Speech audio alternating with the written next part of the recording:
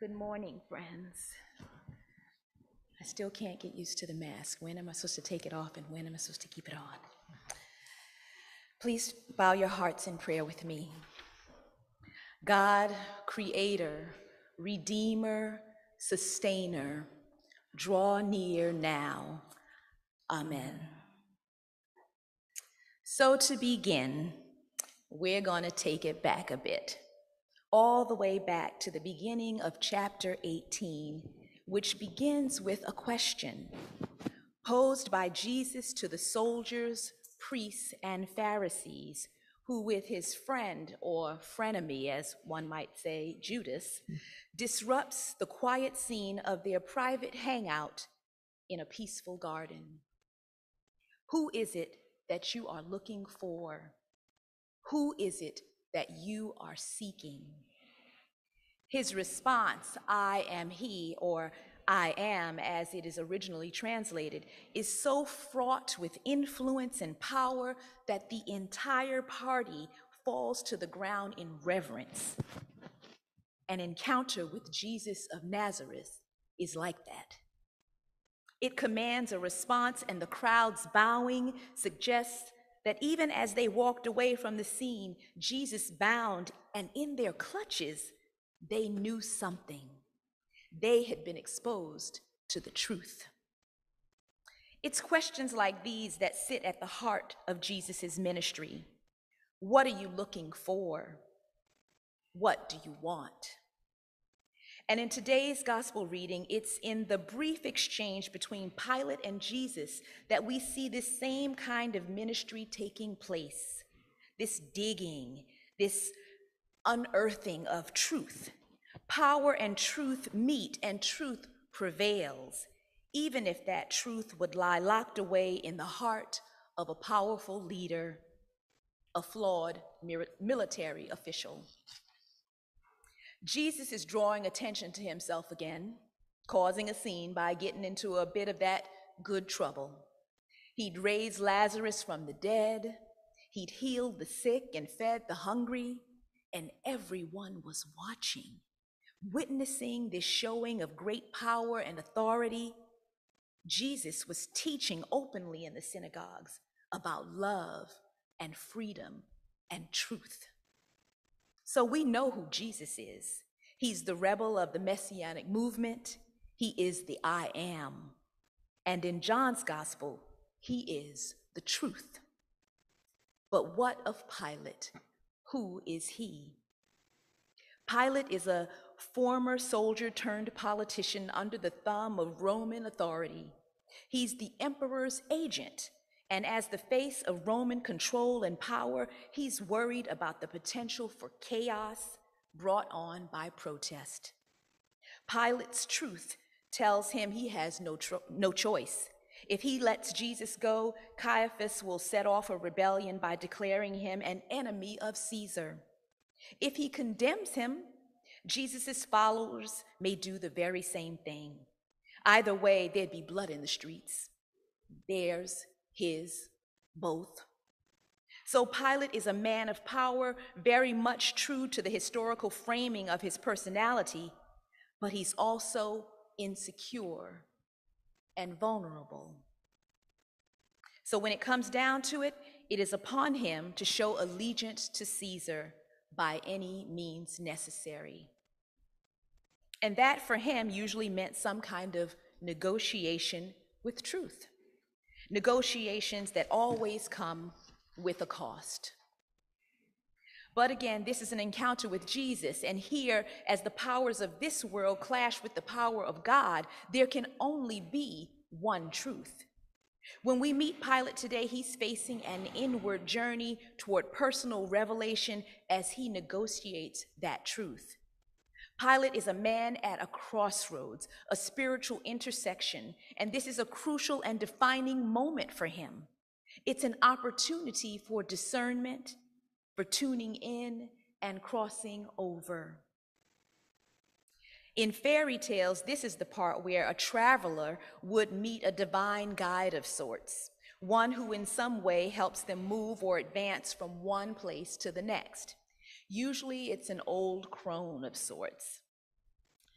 I didn't call Jesus an old crone. Pilgrimages of this sort usually arise because of an inner knowing in the traveler. The traveler has already awakened to the sense that something in their world is wrong, that in fact it is time for deep and profound change. And this seems to be true of Pilate as he is cast into the darkness before dawn to have a few words with Jesus.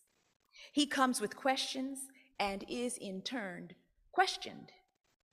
So when he asks, "Are you the king of the Jews?" it's personal. Pilate's question is personal and loaded with remnants of stories from the days before, the memories and opinions, the words of others, including the words and accusations of the authorities.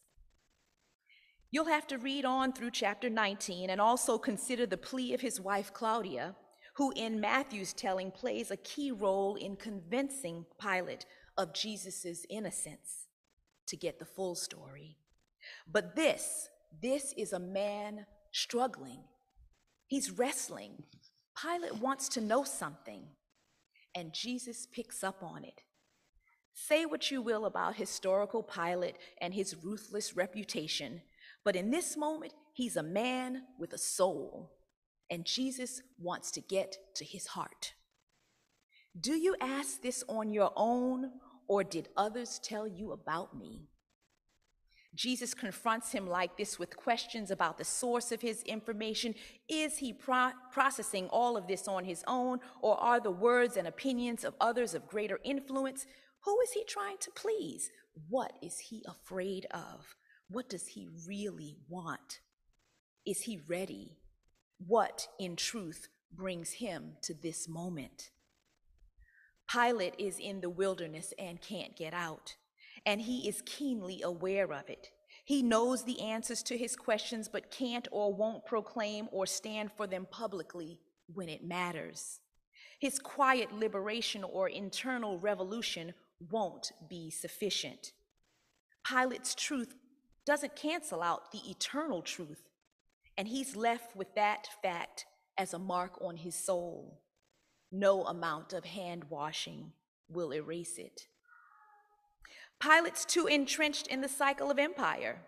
He knows of financial security that affects his decisions. His ties to the empire keep him loyal to the powers that be, making him a weak and ineffective advocate for the cause of Jesus.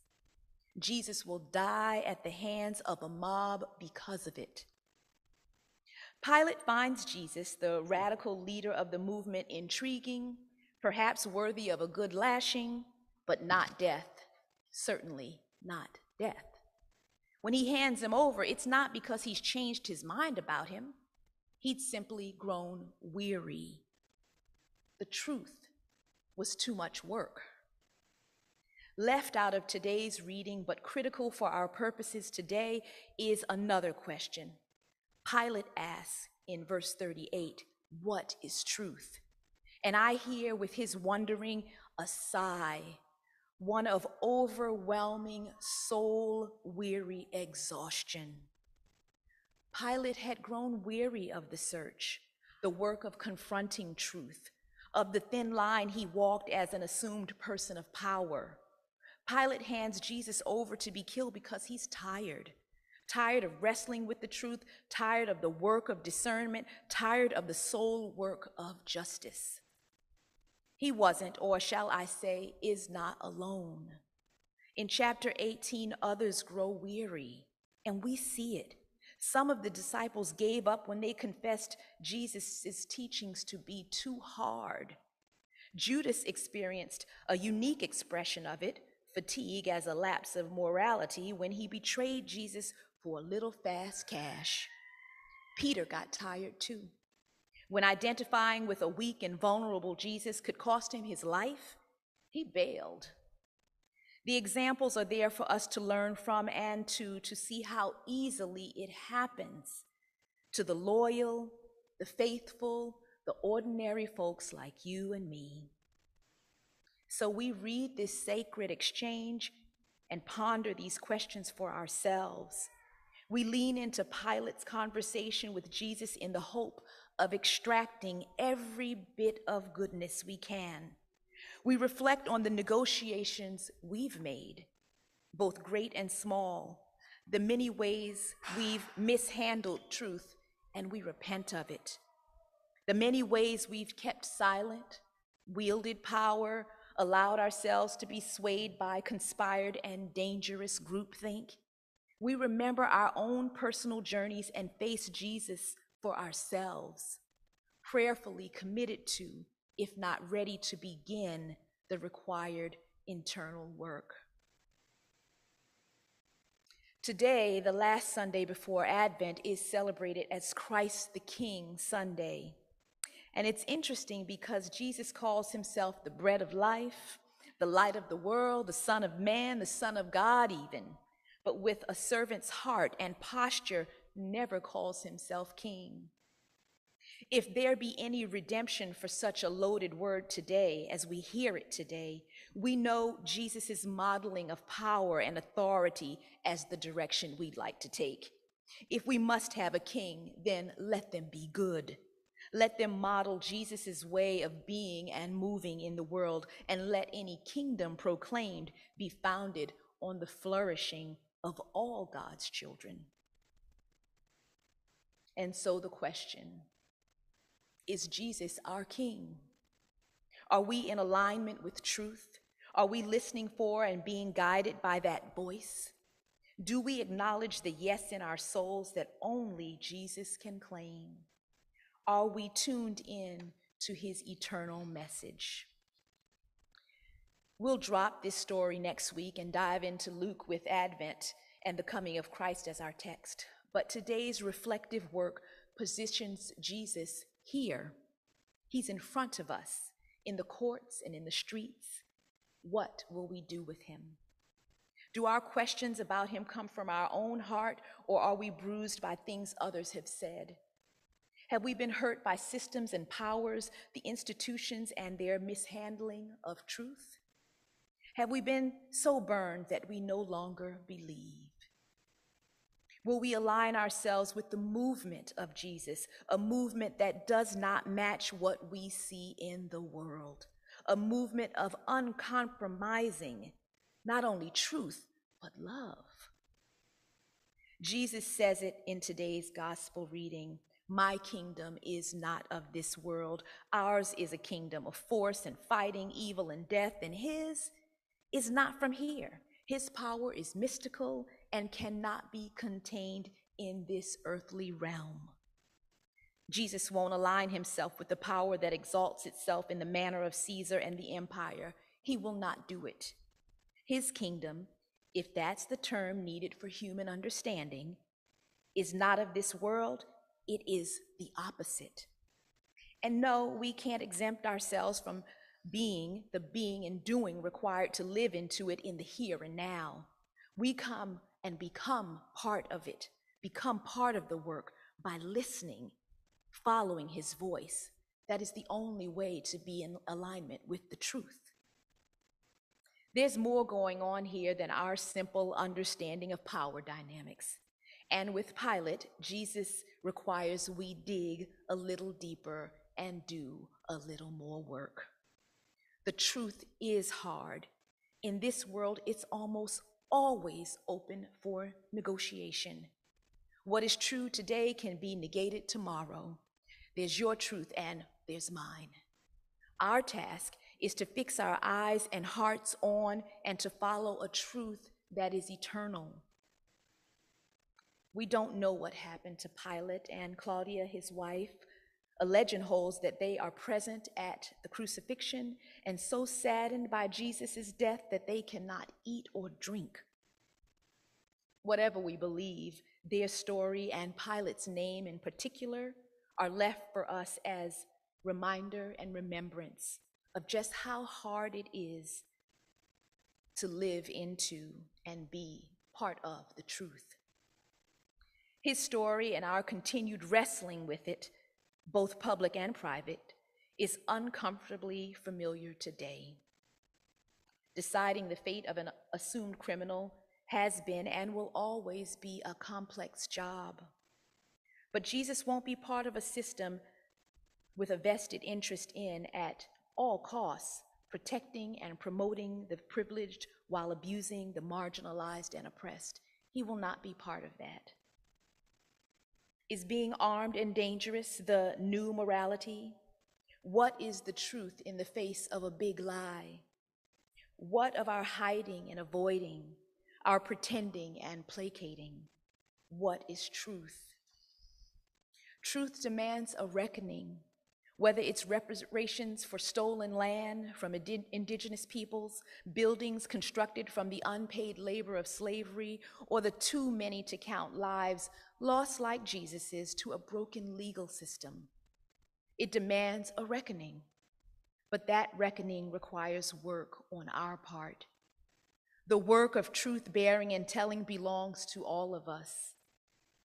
Dr. King says it like this: there comes a time when we must take a position that is neither safe, nor political, nor popular, but we must take it because conscience tells us it is right. It is the right thing to do, and we must act on it. Again, sometimes a quiet liberation is just not enough. If we can learn anything from Pilate, it's that we can't let fatigue water down our commitment to the truth. We have to keep fighting for it. A society of abundance and mutuality, of sharing and love, of peacemaking rather than war, of mercy and forgiveness. A society marked by grace, one that values equality over domination, is the dream we fight for, the dream we believe, and it can be realized on earth. By God's grace, we can live even incrementally into the truth. Are we ready to align ourselves with the promise of a new reign of power? What kind of king will we serve and belong to? Jesus, the Jesus of the truth, the Jesus of the way and the life. Are we ready to align ourselves with the promise of that new reign of power? Jesus, the Jesus of the truth, the Jesus of the way and the life, the Jesus that makes you free. Will we belong to him? That we end our story here is appropriate. Framed as a reading that seals our church year, this text is the perfect prequel to Christ's coming. We leave John's gospel knowing Jesus as crucified under Pontius Pilate, but that the fatal decision that brings us here to this moment is just the beginning of our story. Our faith tells us that this is not the end. Despite our continued wrestling with the truth, there is hope. Amen.